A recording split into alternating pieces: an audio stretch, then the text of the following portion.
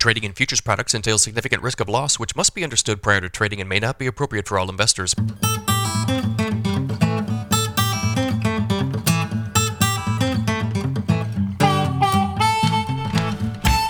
Good morning, everybody. It's Tuesday, December 20th, 5:45 a.m. Central Time as I speak here.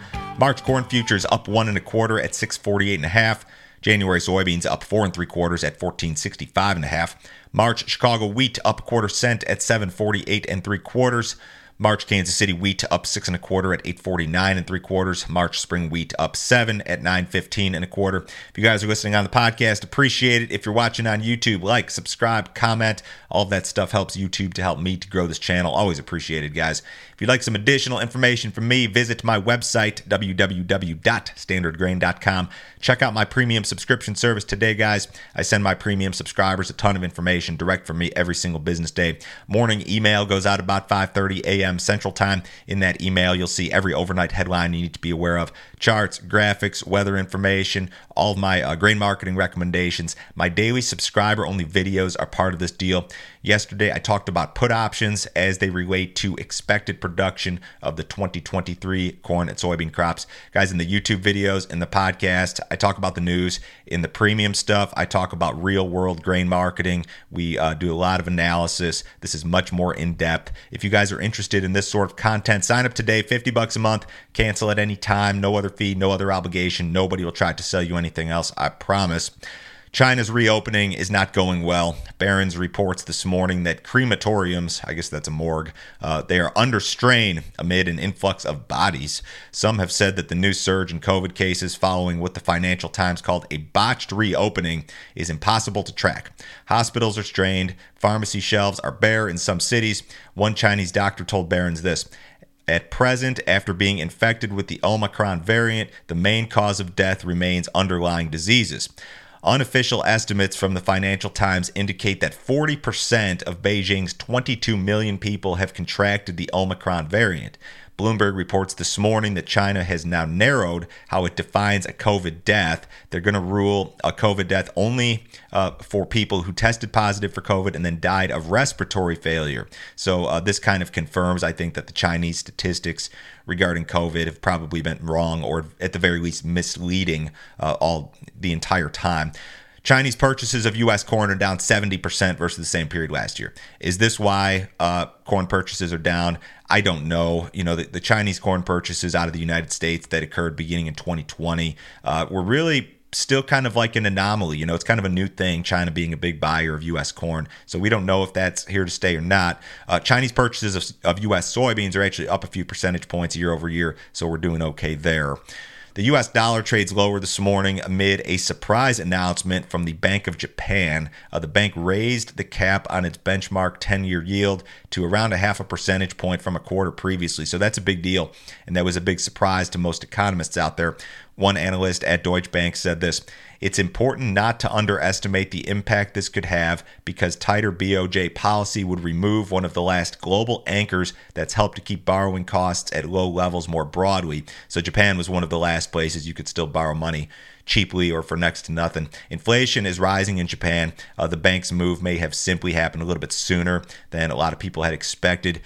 The U.S. dollar, in my opinion, has not had a huge impact on the grain markets this year. It's been weird. So I've got this chart on my screen here. This is corn and the U.S. dollar. And the weirdest part about it, or something that's not normal, is what you saw here, like begin during the middle or like later part of 2021.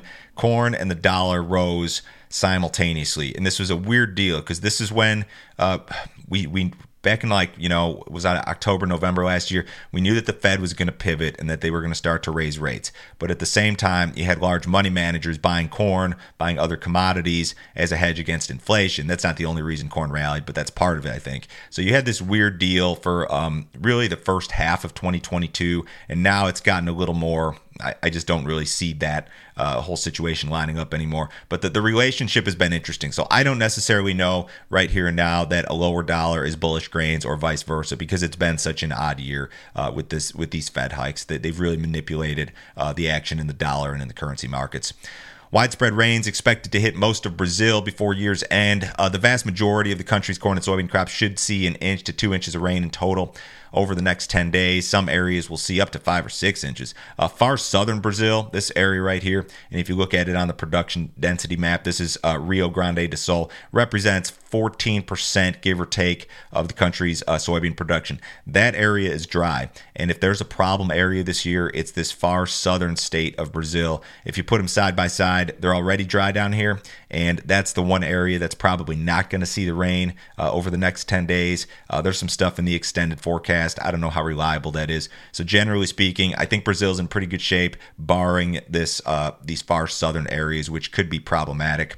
Weather forecast for Argentina remains mostly intact this morning. A good chunk of the country's corn and soybean areas should see some rains between now and year's end. Russia says U.S. defense systems delivered to Ukraine would be priority targets. So the U.S., of course, is planning to send this state-of-the-art Patriot missile defense system to Ukraine. That's a system that would help to safeguard Ukrainian cities and infrastructure from Russian military attacks. Russia's foreign minister said that the U.S. had effectively become a party to the war by providing Ukraine with weapons and training its troops. The ministry called this another provocative move by the U.S. In a very quick response, U.S. Air Force General Pat Ryder said that the U.S. was not going to allow comments from Russia to dictate the security assistance that we provide Ukraine. Ryder went out to say this: I find it ironic and very telling that officials from a country that brutally attacked its neighbor in an illegal and unprovoked invasion through a campaign that is deliberately targeting and killing innocent citizens and destroying civilian infrastructure, that they would choose to use words like provocative to describe defense systems that are meant to save lives and protect civilians. If this was 5 months ago, you'd probably see the wheat market move on this. I just think anybody who's tried to buy grains on the Black Sea headlines have been burned so badly. I just don't think they want any part of it. U.S. corn shipments improved a little bit last week. About 29 million bushels of corn inspected for export during the week ending December 15th. That print was up 44% on the week, but still down 26% versus the same period last year.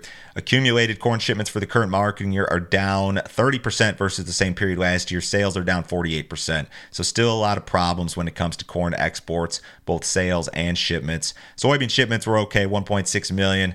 It's about 60 million bushels. They were off 14% on the week, off about 15% versus the same week last year. Soybean shipments for the current market year are down, I think, 9% versus the same period last year. Wheat shipments were actually okay, or better at least, up 39% on the week, about 11 million bushels of wheat shipped. So I think the big glaring problem when it comes to exports is corn, and we need some more sales. Now, USDA did report some flash sales yesterday. Nothing fantastic here.